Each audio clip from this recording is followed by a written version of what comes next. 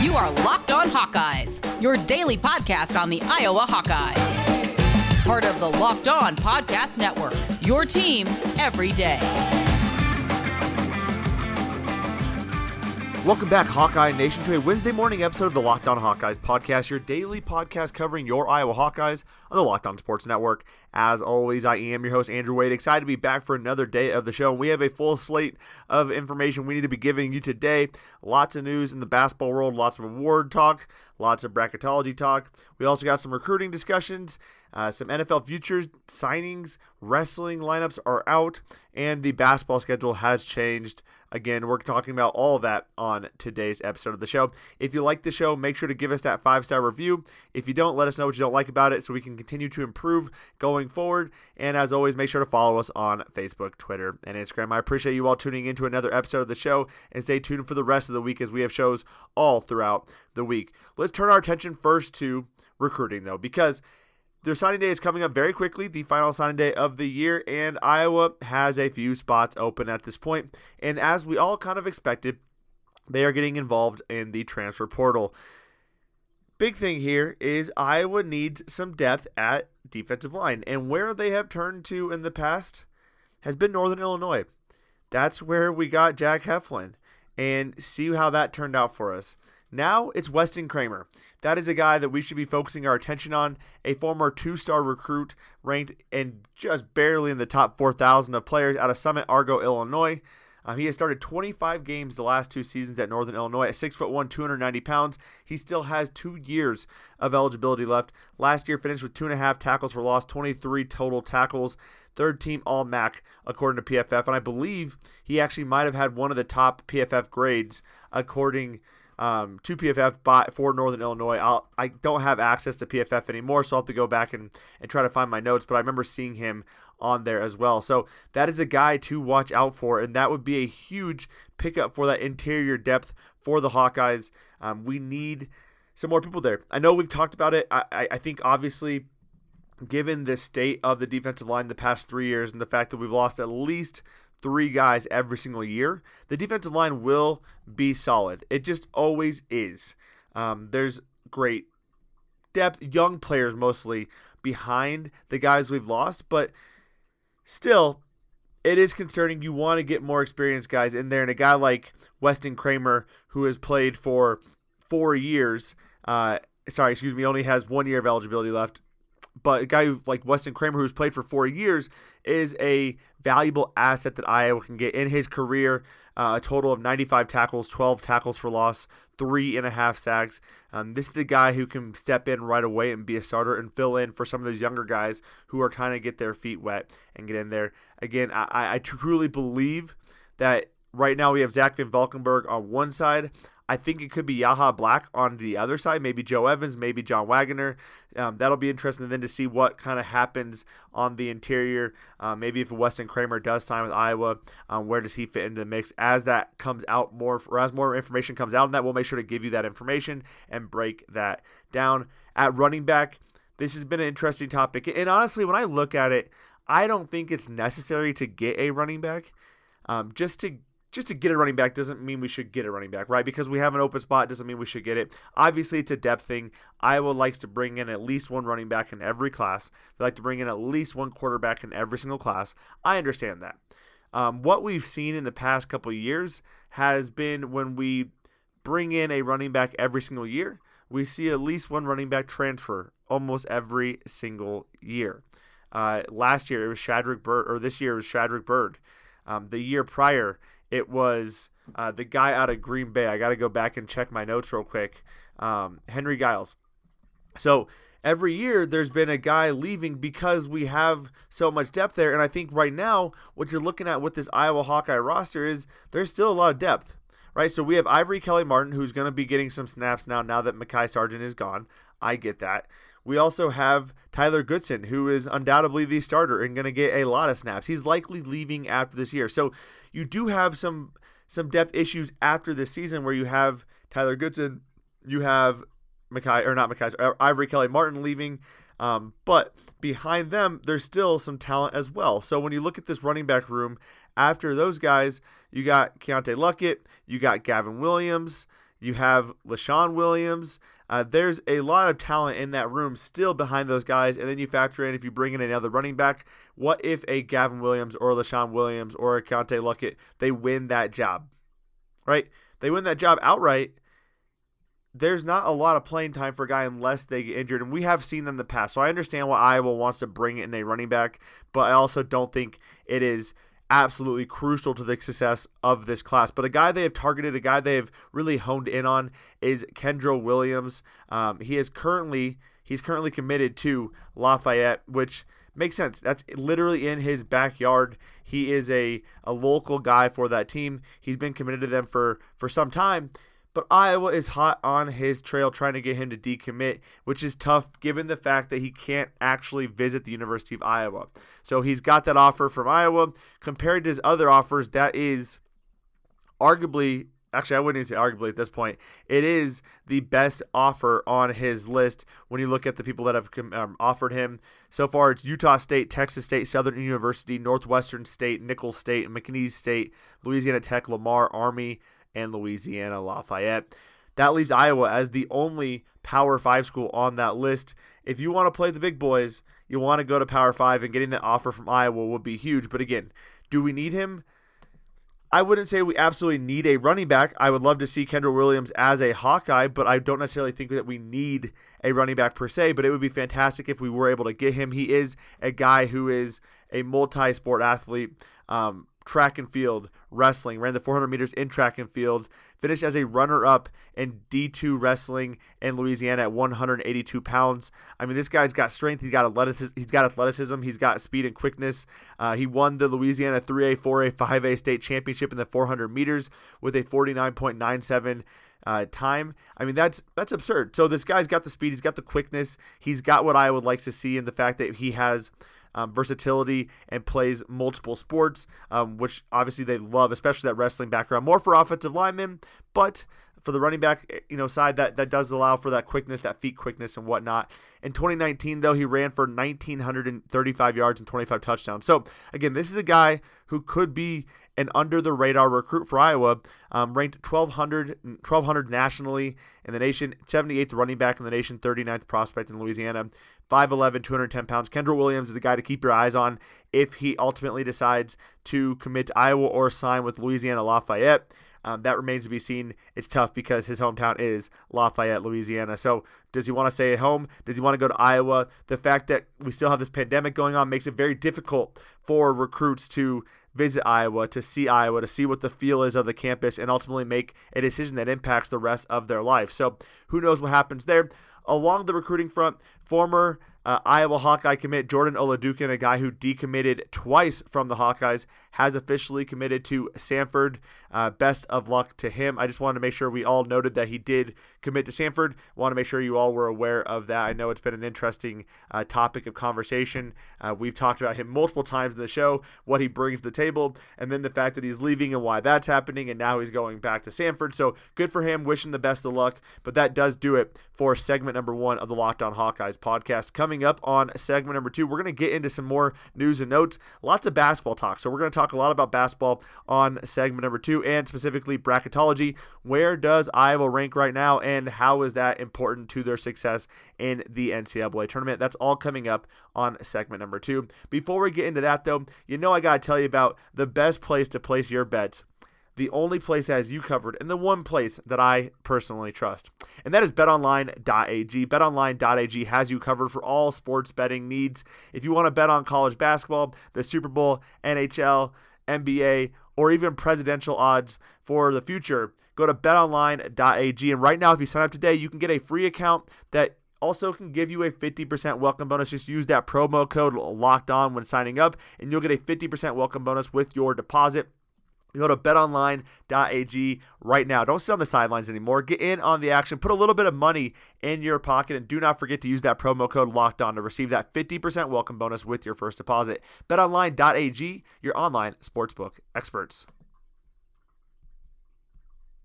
Get more of the sports news you need in less time with our new Locked On Today podcast. Peter Bukowski hosts Locked On Today, a daily podcast breaking down the biggest stories with analysis from our local experts. Start your day with all the sports news you need in under 20 minutes. Subscribe to Locked On Today wherever you get podcast at. Let's get our attention back to basketball, though.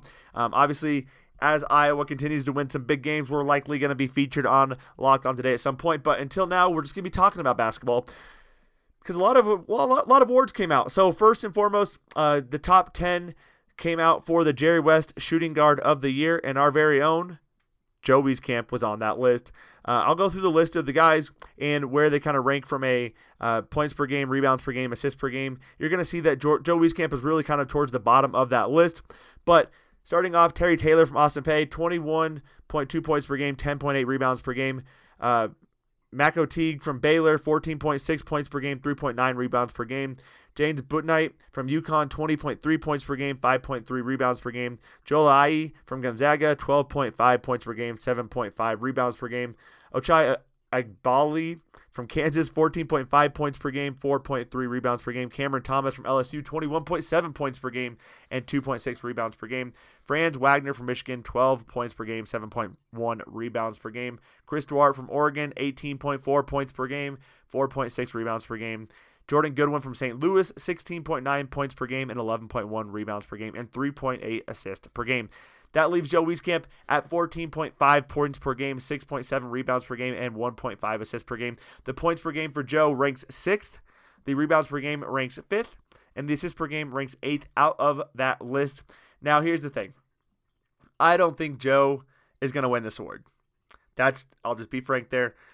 I do believe there is a path for him to win this award, but it requires him to take over games over the next month. It requires him to be the true 1B to Luka Garza's number 1A. And I haven't seen that happen yet, but if it does, Joe Wieskamp should win the Jerry West Shooting Guard of the Year award.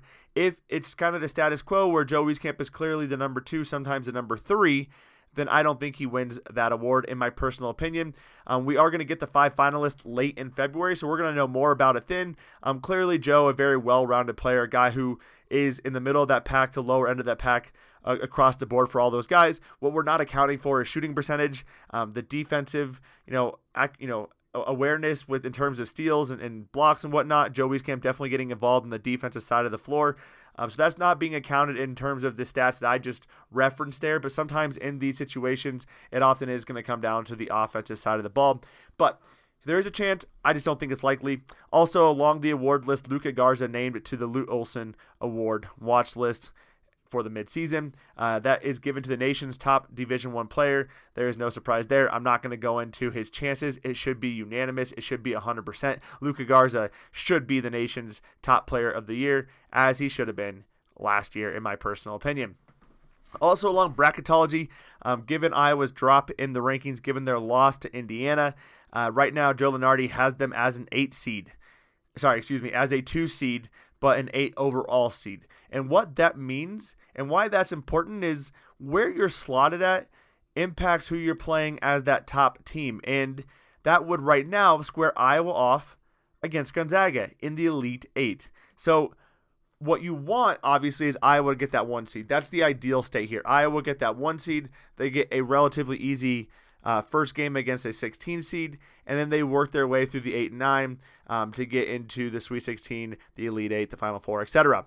However, with the basketball rankings the way they are, with everything going on right now, they're obviously going to be fluctuating a little bit as they win or lose games. Right now, as an 8 overall seed, getting that game against Gonzaga in the Elite 8 would be not ideal at all. That would honestly probably be the worst situation. If anything, we'd rather have the 7 seed or even the 10th or 11th seed, right? So we want to get off that side of the bracket or off that area of the bracket in Gonzaga's bracket right there. So ideally we want to be able to move around. We want to be able to move up if possible, get at least in that 1 seed, and ideally a 2 or 3 overall seed. That puts Gonzaga on the opposite side completely of the bracket.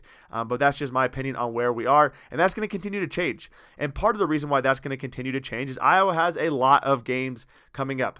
Michigan State got rescheduled. So That game was postponed. The Nebraska game was also postponed, but now it has been made up. The Nebraska game has not been scheduled yet, and again, it doesn't really matter ultimately because Nebraska is just, it'd be great to get that win, but it's not really a big win on Iowa's docket. It's really just an added win, right? So it's just getting them to a win total, not really helping them in terms of rankings at all. But Michigan State has been rescheduled. They are now traveling to Iowa on Tuesday, February 2nd. And what that means for the Hawks, it means they're going to be quite busy. Very, very busy. Because in 12 days, they have 5 games. And I think this goes back to the fact that Big Ten is atrocious at scheduling. They are atrocious at figuring out how to be versatile and flexible, especially given the fact that we're in the middle of a pandemic. They are just, it's so shoddy. Honestly, at the end of the season, I really hope they just revamp the entire Big Ten leadership team.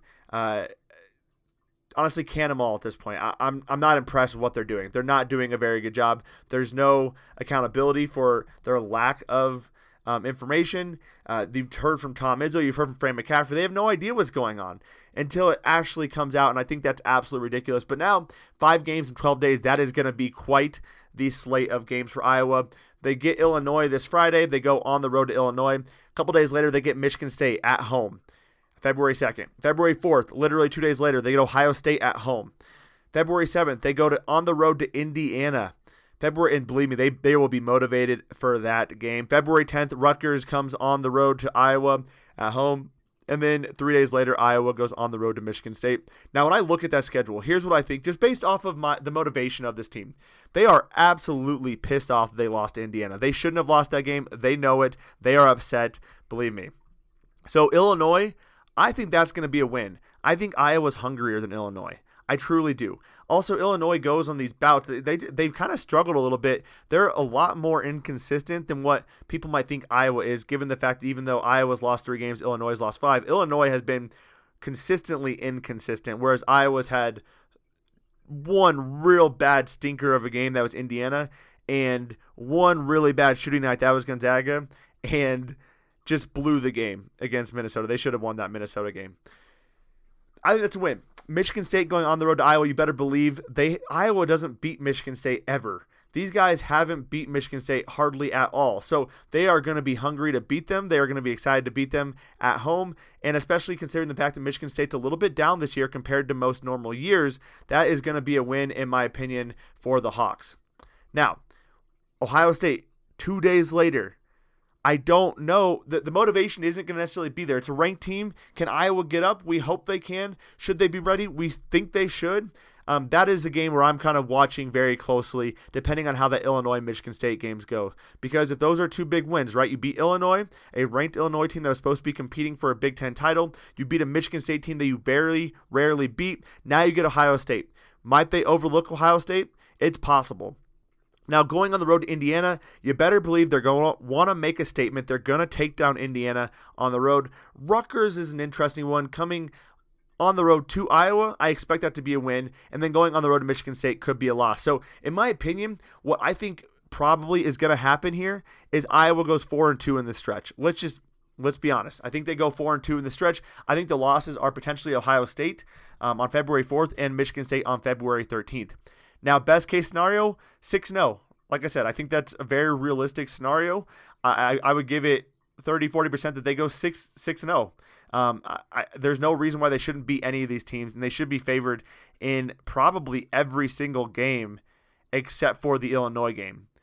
And they might even be favored in that game. So be on the lookout for that. The worst case scenario, in my personal opinion, is they go 2-4 in this stretch. I think that would be a loss to Illinois, a loss to Michigan State, a loss to Ohio State, beat Indiana, beat Rutgers, and maybe a loss to Michigan State on the road again. That would be the worst case scenario. So worst case 2-4, what I expect 4-2, and what best case is obviously 6-0, and a very realistic possibility as well. So that's my thoughts on the schedule upcoming right now. Coming up on segment number 3, we're going to get into some more football talk, give you those wrestling lineups as well if we have time, and talk a little bit about the Senior Bowl. That's all coming up on segment number 3 of the Locked On Hawkeyes podcast. But I always have some great messages for you and great experiences from these messages. So I'm sharing with you those personal experiences, and I can really speak to that for rockauto.com. I took my car into the auto shop to get a few things fixed. They said I needed to replace my cabin air filter and my engine air filter. I said, how much is it going to cost? And they said around $200. And I said, I can do that myself. I went to the brick and mortar store. It was going to cost me $70 for the parts. I was like, I'm going to try rockauto.com. I'm going to try their remarkably easy and unique catalog and see if I can find these parts I need and see if I can get it for cheaper. Well, after 5 minutes of searching, I found both the parts I needed and had already selected them and purchased them. So it took me 5 minutes to find parts for $20 total. So it saved me $50 from the brick and mortar store, and by doing it myself, it saved me $180, all by going to rockauto.com. Rockauto.com is a family-owned business serving auto parts customers online for 20 years. Go to rockauto.com right now to shop for auto and body parts from hundreds of manufacturers. And right now, if you go to rockauto.com, you can see all the parts available for your car or truck. And when you do that, when you buy something, please write Locked On in their How Did You Hear About Us box so they know that we sent you. Amazing selection, reliably low prices, all the parts your car will ever need, rockauto.com. And you've heard me talk about Built Bars before because there is nothing better than a protein bar that tastes just like a candy bar. Why wouldn't you want to combine great taste with great health benefits? That's exactly what Built Bar has done. I don't know why it took people so long, but thank the Lord for Built Bar coming here and giving us delicious tasting protein bars. They have 18 amazing flavors. They also have some, seasonal flavors that pop up. I highly recommend hopping on the pumpkin chocolate chip or the peppermint chocolate bark if it comes out. Make sure to hop on those as well because those are absolutely delicious. Right now I'm on a mint brownie kick. I also really enjoy the salted caramel and the cookies and cream. All these bars though are covered in 100% chocolate and they are soft and easy to chew. And as I mentioned, the flavor is fantastic, but the health benefits are also phenomenal as well. These bars are low calorie, low sugar, high protein, high in fiber, great even for a keto diet. One of my favorite flavors, as I mentioned, is cookies and cream. Let me tell you about this flavor profile. 17 grams of protein, 130 calories, 4 grams of sugar, 4 grams of net carbs. Why wouldn't you want to take advantage of a great tasting Built Bar that has those fantastic health benefits as well? Get you going either as a midday snack or a post-workout snack, whatever it may be. I personally use them for a breakfast. So check out BuiltBar.com. They'll go to BuiltBar.com and use promo code LOCKEDON and you'll get 20% off your next order. Use promo code LOCKEDON for 20% off at BuiltBar.com. NFL analyst Brian Peacock and former NFL scout Matt Williamson host Locked On's Peacock and Williamson every Monday through Friday. Brian and Matt give you the national perspective all around the NFL, covering all the latest news and insight on every game, team, and move around the NFL. Get your picks, previews, and much more every weekday with the Peacock and Williamson podcast, part of the Locked On Podcast Network. Subscribe wherever you get your podcast at. And that's a perfect segue to get into some football talk because I'm sure they are following the Senior Bowl closely, as am I. And we got measurements yesterday. We had practices. And here's where the folks measure in at. Alaric Jackson, 6'5", 318 pounds, 83-inch wingspan, 32.5-inch arms. And Chauncey Golson, 6 foot 4.5 inches, 268 pounds, 84-inch arms, or 84-inch wingspan, and 33. Wow, I've really butchered my notes there. 33-inch arms, almost 34-inch. Couple things here. For Chauncey Golson, that is a great weight. It shows you can play on the outside if need to. He's also playing a lot of 3 techniques, so playing just on the other side of the guard. So they're kind of moving him around quite a bit, seeing where he is the most productive at. Alaric Jackson, a little bit concerning on the arms because some teams have a minimum arm length for tackle of 32 inches. Others have it at 33 inches. So he misses that threshold for some teams. And there's also some concerns about his athleticism and whether or not he can play left tackle in the NFL and handle some of those speed rushers.